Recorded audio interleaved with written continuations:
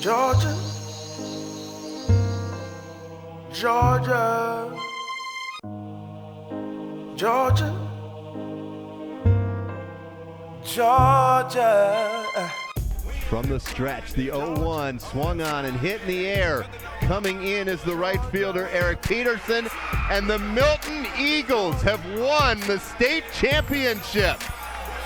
2-1, Milton deals their Region 5 Roswell Hornets a crushing blow to win the state title for the first time since 2004, and they dogpile on the mound. On the ground, Finical flips to Lewis. Tech wins the ACC title. 6-4 force play, and they are swarming Andy Mitchell. Georgia Tech has gone 5-0 and sweeps the ACC title. Swing, high fly ball, belted right center, and the Braves have won it! Hello and welcome into the latest edition of the Pennant Pod, the official podcast of PeachtreePennant.com. Josh Tanner is my name. Great to have you with us as we prepare for Opening Day 2018. That's right, Opening Day is this week, this Thursday, against the Philadelphia Phillies. Braves squaring off at SunTrust Park this Thursday, March 29th at 4:05 p.m. Now, typically we cover more high school and college action from across the state of Georgia in these podcasts as well, but today will be mainly an exclusive Braves preview podcast, and we have the perfect guest to help us preview the 2018 season, none other than Gabe Burns, a reporter, Braves reporter, and backup beat writer with the Atlanta Journal-Constitution. He has just gotten back from Orlando, where he's been covering a lot of spring training action. He'll be here to talk us through spring training 2018 and what to expect as we move into the regular season. Before we get into it with Gabe, would like to remind you all to make sure you check us out at PeachtreePennant.com. Some great preview pieces up on the site, such as the latest piece from Rob Grubbs, which previews the Braves 2018 season in depth. A position-by-position preview revealing the strengths and weaknesses at each position through the roster or the projected roster. So make sure you check that out at PeachtreePennant.com. We also have a projection piece up where some of our contributors have posted their projected record for the Braves and standings as they head into the upcoming season, where they think the Braves will be as we end the 2018 campaign. It is the season of optimism, of course, brand new season dawning. You want to be as optimistic as possible about your team, so I might have caught a little bit of that optimism in my pick. Pegged the Braves at 82-80, which I believe is probably sort of best case scenario for the team heading into the season. A lot of question marks surrounding the 2018 team, but I've liked what I've seen from a lot of pitchers, a lot of young guys in spring training. I think it's a possibility, and I think the Braves have a chance to finish above 500 for the first time since 2013, believe it or not. Want to avoid that fifth straight sub-500 season. Also trying to avoid a fourth straight 90-loss season, which I don't think is going to happen. I think we're going to finish better than we did last year. But you can check out all the predictions there. One of our contributors, Steven, who joined us on the podcast last week, Steven Teal, even has the Braves flirting with a playoff opportunity in that projection piece. Make sure you check that out over at PeachtreePennant.com. And also make sure you let us know your projections as well, your predictions for the upcoming 2018 season at PeachtreePennant.com, and over on Twitter, you can tweet us at PeachPennant. Well, we're going to be talking with this guy about his predictions for the upcoming year, about what he thinks is in store for the 2018 team and what has stood out to him at spring training this year. He's back from Orlando, spent a few weeks down there covering the team, back in Atlanta preparing to cover the Yankees exhibition game, the Futures game, and of course the first homestand of the year. He is Gabe Burns, the Braves reporter and backup beat writer with the Atlanta Journal-Constitution, and he joins us now. How's it going, Gabe? It's going pretty good, man. Thanks for having me on. Well, thank you. Of course, opening day just a couple days away. It's been a long off-season for Braves fans, of course, starting out with all the drama early on. First day of the off-season, as a matter of fact. So ready to get all that behind us and get back to the basics. Yeah, it's definitely been an off-season I didn't expect. First off-season doing this, so I'm assuming there's probably not going to be another one that crazy, but who knows? So you're back in Atlanta, but you spent some time down in spring training, quite a bit of time down in spring training. Yeah, a couple weeks all together. All right, cool stuff. So, of course, the big news this week, the whole Acuna situation. What are your thoughts on that? And when do you think we see Acuna back in the bigs? They made the right call. I mean, I understand why. Excuse me. I understand why people are upset about it. Like I've written that it makes. If I was a fan, I mean, I would. And my team had been, winning 70-ish games for several seasons now. I'd be kind of ticked about it too. But in the end, it's like 12 to 15 games. They can call them up on the 14th. They have their second home series of the year on the 16th again, and it opens against, I think it's Phillies and Mets.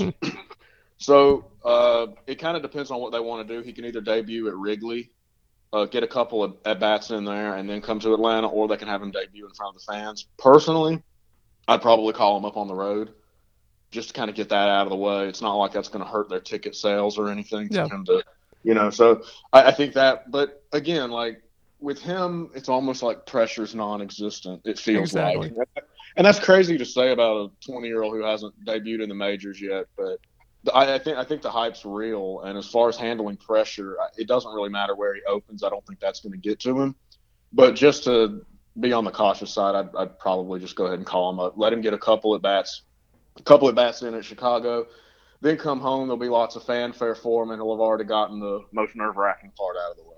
And that's something we talked about in the last podcast was that, I mean, we were talking about where to put him on the opening or on the lineup when he debuts, talking about starting him 8th, which is probably where he'll be down toward the bottom of the lineup. But really, just in my book, keep challenging him. He really hasn't faced a challenge that he has not easily overcome to this point.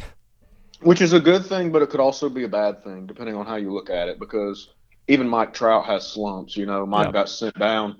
I think he played 12 games, and he hit like 160 or something and got sent down.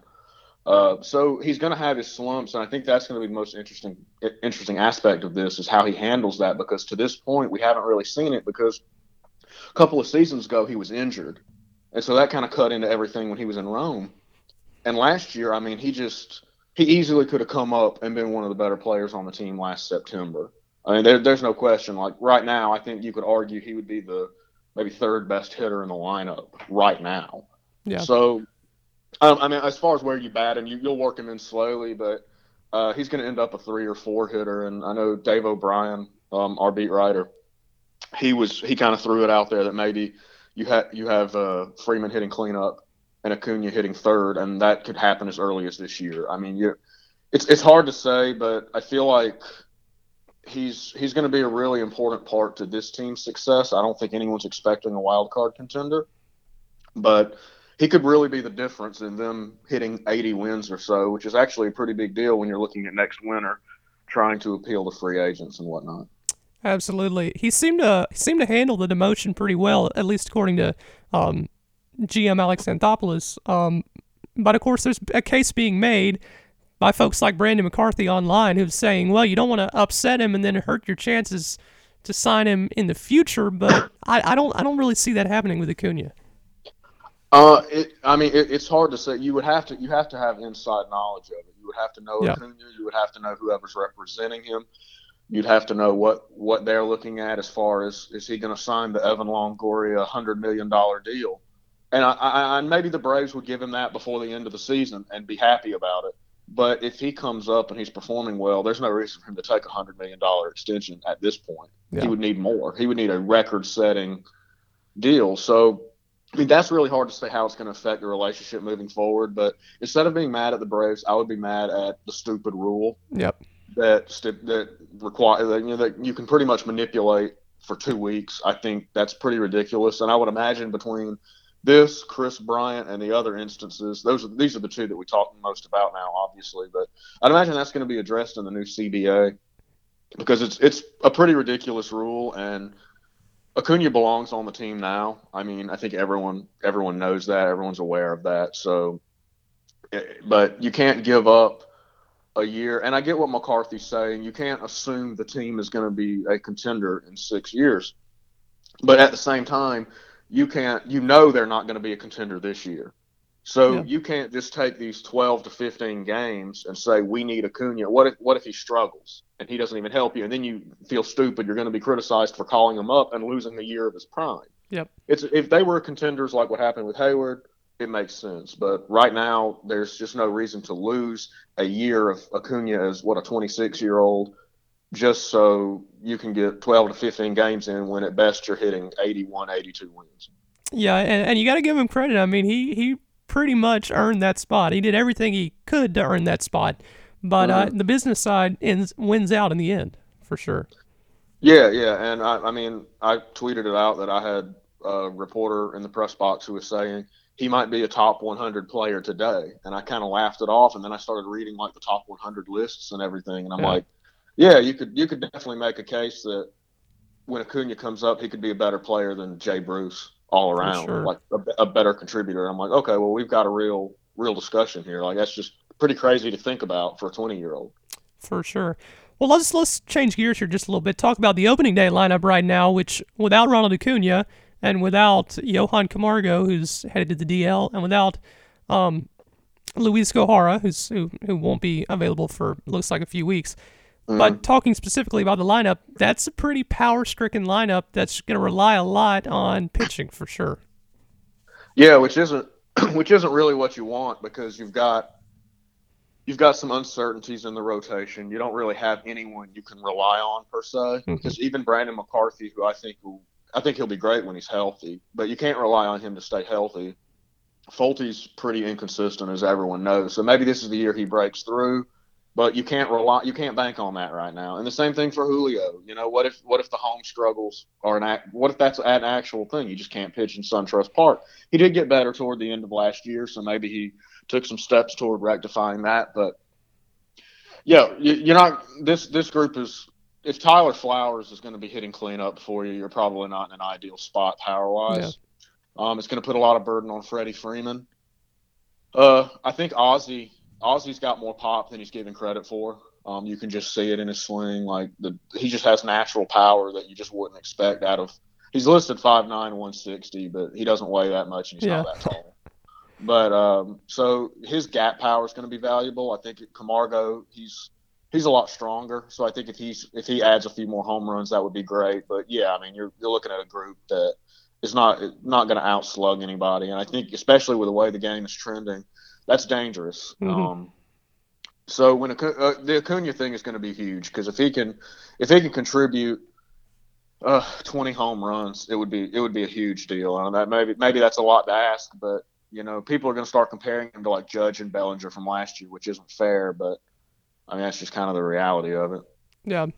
Well, we have our first four starters nailed down. We got Teran, Folty, McCarthy, Newcomb, who all have pretty much impressed me so far this spring. I mean, we've had a pretty low ERA from those guys. But what do you see happening with that fifth starter spot with Gohara out? Obviously, Whistler, Blair, and Sims just optioned back to AAA. We're looking at Anibal Sanchez and Scott Kazmir. Not a situation you really want to be in right now. No, and you know, I would say it is disappointing to see that none of Blair, Whistler, or Sims stepped up. I know that all three of those guys aren't exactly, you know, as highly regarded as they once were, but you would have liked to see one of them kind of step up and secure a long relief spot, but none of them did. And Sims and Whistler in particular were just their last appearances were just horrendous. So and Blair had an up and down spring, but yeah, I mean you're looking at a scenario where those first few games you're not gonna have a fifth starter. Kazmir's going to be long relief, and I think he's going to step in as the fifth starter until Gohara's ready. But I mean, we'll see about Kazmir because I don't think it's to the point that Bartolo Colon was. Yeah. But if he goes out there and he just hasn't looked good. He doesn't look like he says a lot about, you know, I'm regaining my form and all of this, and I'm feeling stronger. But at some point that has to translate, and we're through spring now and it hasn't translated. So he's gonna get a chance to be the fifth starter, I'm assuming. We'll see how long that lasts. It might not last long if he starts getting dinged up a little bit, in which case they'll, you know, maybe they could pull Sims or somebody up from AAA because I'm not sure when Sanchez is going to be fully ready because he was a true, like, people people are trying to slot him into a specific role or anything like that. But they signed him basically as a flyer to see what he has left. And I think he's a better option for your fifth starter than Casimir is. Mm-hmm. But again, I mean, I don't know when exactly he's going to be ready. So it's kind of just going to try out different guys until Gohara comes back. Assuming Gohara does come back in late April or more likely early May. And speaking of injuries, Johan Camargo, of course, on the DL to start the season. Who do you see as our starting third baseman? Well, it sounds like it's going to be Rio. Rio's going to hold it down for. I think Camargo's only going to be out about 6 games, if that. So it's not really going to be a big deal. It's a good opportunity for Rio, though. They've had him playing, I was worried at the beginning of spring that he was just as an exclusive third baseman. It's going to be harder to make the roster. Now he's able to play. He could back up Freddie at first if need be. Culberson played first the other day. I think Culberson's a guy that you're going to see a lot more of, especially as the inevitable injuries happen. It's going to give Culberson a chance, and I think that he's going to be the team's best bench player. But it's good for Rio because at this point he just needs an opportunity to show something, and if you just continue to kind of have him down in Gwinnett, I mean, we're not making any progress here with him. So at some point you've got to wave the white flag and say, well, this guy's just a 4A player. Yeah. But also it's good even just those 5 games just to get a look at him and see if he can kind of warrant a reason to keep him around. And what about left field? Do you think Preston Tucker has earned the spot to kind of be the place warmer there for Ronald Acuna? Yeah. It does sound like it's going to be Lane Adams with Tucker and Carrera out there, so they're going to do a little combination thing depending on matchups. But I like what I've seen from Tucker. Obviously, he's not a great defender, but he's looked pretty good with the bat. Lane Adams was pretty terrible for most of the spring. Yeah. He kind of got going here at the end, so he's out of options. I mean, people think you just send him down. Well, he's out of options, and they still like Lane. They'd like to keep him, so they're going to kind of keep him on the roster at least for now. See what they can get out of him. He has been playing better lately. I think Tucker. This is a real opportunity for Tucker, and he didn't even play in the majors last year. So this is kind of it for him as far as proving, if he's anything. Kind of like it obviously more significant than Rio because Rio's still young, but it's an opportunity for him to prove he's more than a 4A player. But, I mean, the reality is these guys know that Acuna's coming. Yeah. So they're all well aware they're not going to cling to these jobs. I loved what I saw out of Dustin Peterson. I talked to him a couple of times. He was feeling he was feeling healthy. He was feeling confident. Really like what I saw out of him, but the issue with that is he needs to get consistent at bats, especially coming back now, like a year now fully healthy. So you can't really put him in the majors and have him platooning and being a backup and whatnot. So they made the right call sending him to Gwinnett. But if Mark Hakis or someone went down, I think it'd be in their best interest to call Dustin up when there's an opening for regular time and see what he has and see if he's got any future in the organization. Yeah, he seemed surprised with a good bit of power this spring. Mm-hmm. Yeah, and again, they need it. Yeah, no doubt. I mean, if they could find a spot in the lineup for him, he told me he'd be willing to play some more third base. Now they haven't discussed that at all, but he said he'd be willing to do it. I do think it'd be in their best interest to give him a look, but again, if you're not going to get him consistent at bats, there's no he's better off in Gwinnett. It's just like Sims, Whistler, Blair, and the like. I mean, they're better off starting there than. But of course, in their case, it's more of just. These guys have kind of shown what they are. It doesn't look like with all the prospects coming that they're going to have much of a place here moving forward. I still think Sims coming into the spring. I thought Sims maybe could carve out a long-term role in the bullpen, but we'll see what happens with that. Well, speaking of that power-stricken lineup, you're going to need good starting pitching. You're going to need good defense, which we've kind of improved upon, and you're going to need the bullpen to be able to hold leads. What do you think about our current bullpen configuration compared to last year? It's making progress. You've got several guys who are coming back from last year that were not terrible. I think the key with this is the Jim Johnsons of the world are not here anymore. Addition by subtraction. Yeah. You've cut dead weight. So it's not. Sam Freeman was pretty good last year. Viz was pretty good. And you got Jose Ramirez back. Yep. You've signed Peter Moylan, which I know a lot of people didn't like, but you can't just. It's better than use no offense to Aaron Blair or Whistler, but Moylan's better than them at this stage, and you've got to have guys that you can at least somewhat rely on.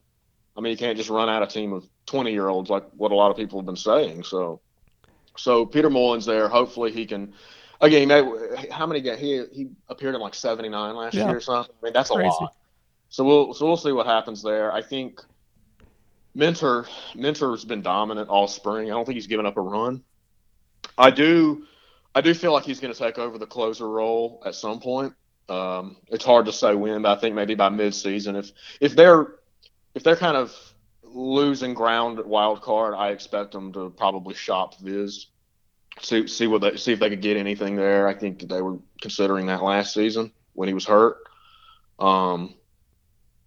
But Mentor's just, I mean, he just looks phenomenal, man. As far as he's only walked, I think, one guy all spring. He's got like 9 or 10 Ks. He did appear the other day. I forgot what his line was, but I think you're looking at a guy who's going to be just a dynamite closer, and you'll see that maybe July or August, I would think. So you got Vizcaino, Mentor, Freeman, Moylan, Ramirez, Winkler, and a couple setup guys that haven't been, or long relief guys who haven't been named yet. Obviously, it's not going to be Whistler, Blair, or Sims. You could put Casimir down for one of those. Who else do you put down as a long reliever? Well, I really didn't think that he was going to make it initially, but a guy like Shane Carl might sneak on, at least just the opening day roster. It depends on Anibal Sanchez, really, because they probably want to start Anibal and Gwinnett just to get him stretched out a little bit more, and then he'll take Carl's spot. It's not really that Carl has – and you've also got Chase Whitley, who had staph infection. So Whitley and Carl are in there. But it's not like Carl has done anything to really secure his spot. It's more he didn't implode. So he can just kind of stick around for a little while. So I wouldn't read too much into the opening day bullpen, because within a couple of weeks I would expect to see 2 or 3 changes there. Yeah. So I would just kind of let that be whatever it is, and then give it time to materialize. For sure.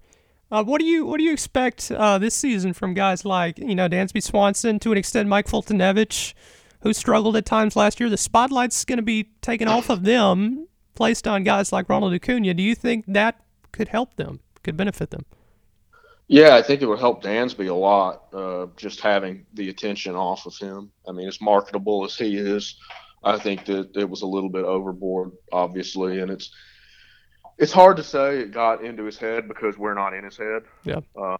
But just kind of through talking with him, I think the best thing for him was being sent to AAA. I went over there to talk with him when he got sent down, and he was just talking about how peaceful it was and how things were slower here, and it allowed him to recollect a little bit. And I think that was good for him. And I think the results showed after he was promoted. And keep in mind, if Camargo doesn't get hurt, he's down there a lot longer. Yeah. I mean, he came up because they were desperate. So it was an emergency situation. So we'll see what really happens with him this year. Nothing really stood out as far as spring. I didn't get to see him play that much because he didn't play in a lot of the games that I was at. He did have a triple in the last game I covered, so that was good. But yeah, we'll just have to see what happens with him. I think a lot of it's going to be mental with Dansby. Same thing for Fulte. This is really, to me, I guess you could argue this for Dansby too, but Dansby's still relatively ripe. But this is kind of a make or break year for Fulte in several ways, because when you've got Soroka's going to be in your rotation by next year, I would assume. They'll have money to spend if they want to go out and sign a guy, or if they want to trade for a guy who's getting paid a good bit or whatever. I think for Fulte needs to show that he has a reason to stay in this rotation. Because potential, I talk about potential is a dangerous word, man, and we can only kind of talk about Fulte living up to his potential for so long, and he did for a span last year, and he looked good, but then it just fell apart. And then he was shut down and missed his last 2 or 3 starts. So for him, it's just going to be about making progress and showing it's not the same kind of good and bad, erratic, inconsistent. Because if you get that again, then then eventually he's going to be passed. And I say the same, like even Julio, at least Julio has proven that he can throw 200 innings. And they need that right now. With the McCarthy health issue, the young guys, you've got to have somebody proven that can throw the innings. Fulte hasn't really proven that he can carry that big of a load yet because he wore down so much last year.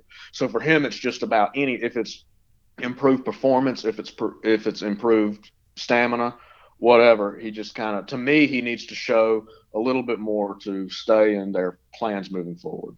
Yep. And you mentioned Mike Soroka. Looking at the farm system and being able to be around some of these guys in spring training, who are some guys you think, in addition to Soroka, we should keep a close eye on this year, who you think are definitely going to be knocking on the door toward the end of the season?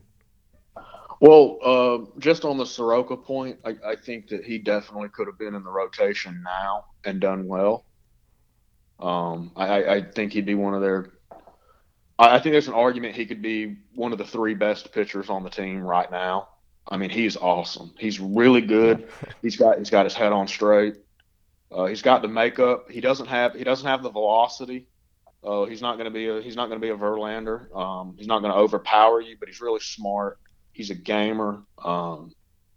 He's definitely a guy that I would see as his floor. His floor to me would be like a solid number 2.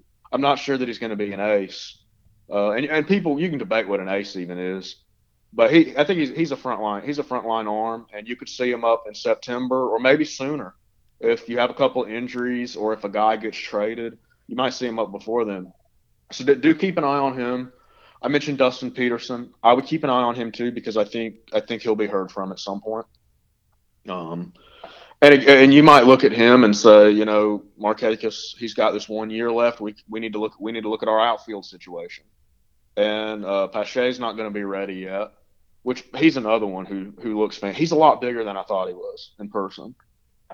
He's looked really good, but you're not going to see him for a while. So you need to take a look at Dustin and see if there's anything there moving forward, because especially with the third base situation that everyone's kind of talking about Machado and Donaldson, which I wouldn't rule out them bidding, at least for Donaldson. But you've got to look at that. You've got to say, what do we have in Rio? What do we have in Camargo? And even Austin Riley. I'm not sure that you're going to see him this year. I would say you probably aren't. But that's the guy I would really watch in AAA, not necessarily because he's the most talented, but because he's a big, big part in their plans moving forward. So if you're seeing a guy who has some red flags or a guy who's not really progressing, then all of a sudden you could really start talking about this Donaldson thing, or, name whatever third baseman you prefer that you'd like him to go after. I think it's going to be worth talking about. But if Riley starts to make strides, I mean, they're going to be less inclined to overpay or give too many years to a guy like Donaldson, or compete against some of the big market teams for a guy like Machado or whatever. So other guys to watch in the minors, I mean, I would just say all the pitchers. I mean, I don't really want to single out anybody. There's a big wave, for sure. Yeah, I know it's kind of the lazy answer, but yeah, just keep an eye on all these guys, because the reality is they're not all going to work out, and we're at the point where some of them are going to start kind of revealing their true colors. And I mean that as in, a guy that you thought maybe you think Allard's going to be a frontline guy. He gets to AAA and you start to figure out, this guy's more. And I just use that as an example. Allard might turn out to be their best prospect. But all the pitchers are definitely going to be worth keeping an eye on. And immediate help in AAA right now, I would just, as far as the lineup goes, I would just say Peterson and Acuna would be those guys. It's all about pitching at the high end of this system right now. Well, do you see with the new front office, do you see them rushing guys as quickly as we saw last year under Capalella? No. They're not. They're going to be much more patient because. And they've got time to be patient. Like, you have to understand, Capalella was under a lot of pressure. It was time to start seeing some progress out of this rebuild. It was time to start seeing some guys emerge. And that first wave with Blair and Whistler, that flamed out. Acuna wasn't a copy guy. Camargo's not a copy guy, and Albies isn't a copy guy. So you were starting to need to see this team. I think if Copy was still here, you would have seen a much more aggressive offseason. Yeah. Not like the Angels going out and doing 50 different things, but you would have seen them maybe make a play for a guy like Chris Archer, or maybe they would have been more inclined to try to get a guy like Yelich.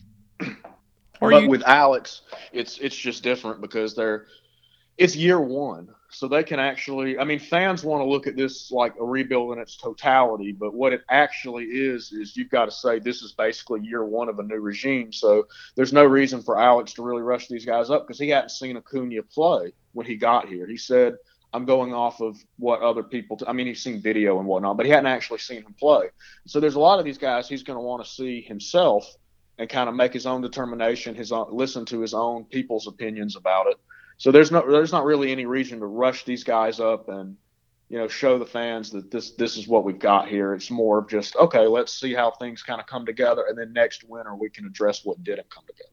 Yeah, and Coppola, I think toward the end there felt a sense that these guys had to start panning out because he made these deals, whereas Anthopoulos coming in didn't make any of these deals. He doesn't really feel obligated to see these guys perform.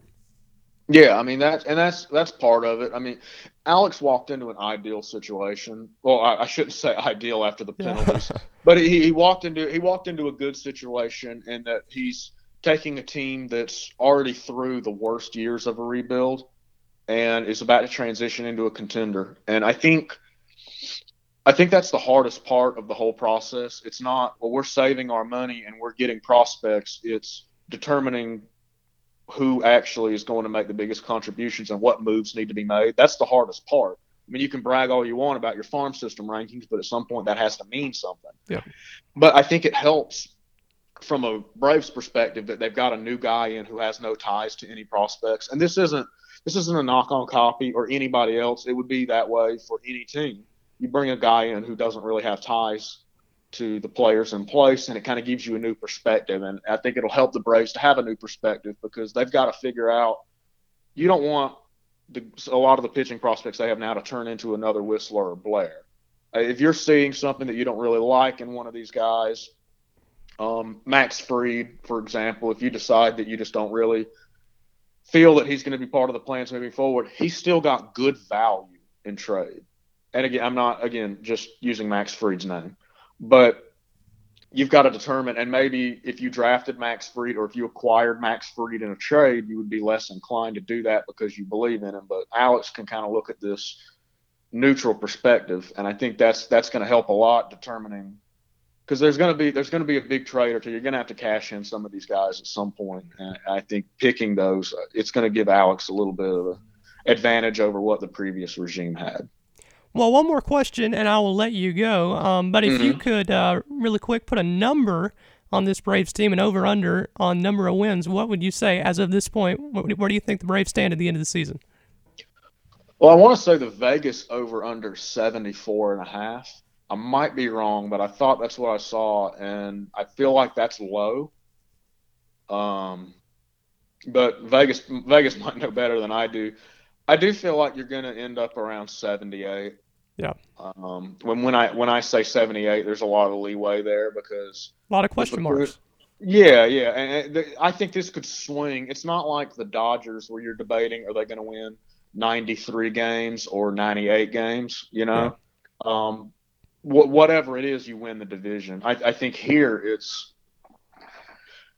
I say 78. You get a couple of breaks, you hit 81. Or 80. You get a lot of breaks, you hit 82 or 83. Maybe you have some bad luck with injuries, or maybe Gohara just doesn't really find his footing. Newcomb struggles. McCarthy's hurt. You end up with 75 wins, 74 wins. Yeah. I think we can all agree it's better than last year's team. So you're going over 72, but I wouldn't say anything over. And 82 to me, you have a lot go right. If you had 80, if the season ends with 82 wins, fans should be excited. Yeah. So I know that's 10 wins, and that's a pretty big scale to go off of. So I'm going to say probably 77 or 78. But again, there's a lot of room. I mean, it's one of those things. Even a month from now, we won't really have a good idea because the opening few weeks of their schedule is brutal. I mean, they've got some tough games in there, and then the thing lightens up. So you might see them get off to a really bad start, and then kind of, look a little bit better against some of the worst teams. You assume Miami's going to be awful, and then you've got Philadelphia, who I don't think they're going to lose to almost every time they play them again. So things kind of even out. We'll see what happens with it, but around that range sounds right. Well, Gabe, thank you very much for coming on. Really appreciate it. Yeah, sure thing, man. Anytime. And tell them where they can follow you for more. My Twitter is at Gabe Burns, AJC, GABEBURNS, AJC. Well, thank you very much. Really appreciate your insight. Thanks for coming on, and I hope you can come back again soon. Yeah, sure thing, man. Thanks for having me. And that will just about do it for this week's edition of the Pennant Pod, the official podcast of PeachtreePennant.com. This week's show, of course, an exclusive Braves preview looking ahead to the 2018 season. Next week, we'll be back to more of a normal format covering Georgia high school, college, and minor league action, in addition to Braves coverage as well, and hopefully have some good news to report to you next week from opening weekend. A lot of great opening weekend coverage coming up on the site, some of it already there, so make sure you check us out, PeachtreePennant.com. Stay up to date with us on the site and on Twitter at PeachPennant as we cover everything opening day and opening weekend Atlanta Braves baseball, as well as some great college coverage coming up this week as well, with some great conference games across the state as well. So thank you very much for joining us here on this week's edition of the Pennant Pod. Again, special thank you to Gabe Burns, the Atlanta Journal-Constitution, for joining us and helping us preview the 2018 season, and we will see you back here next week. Have a good one.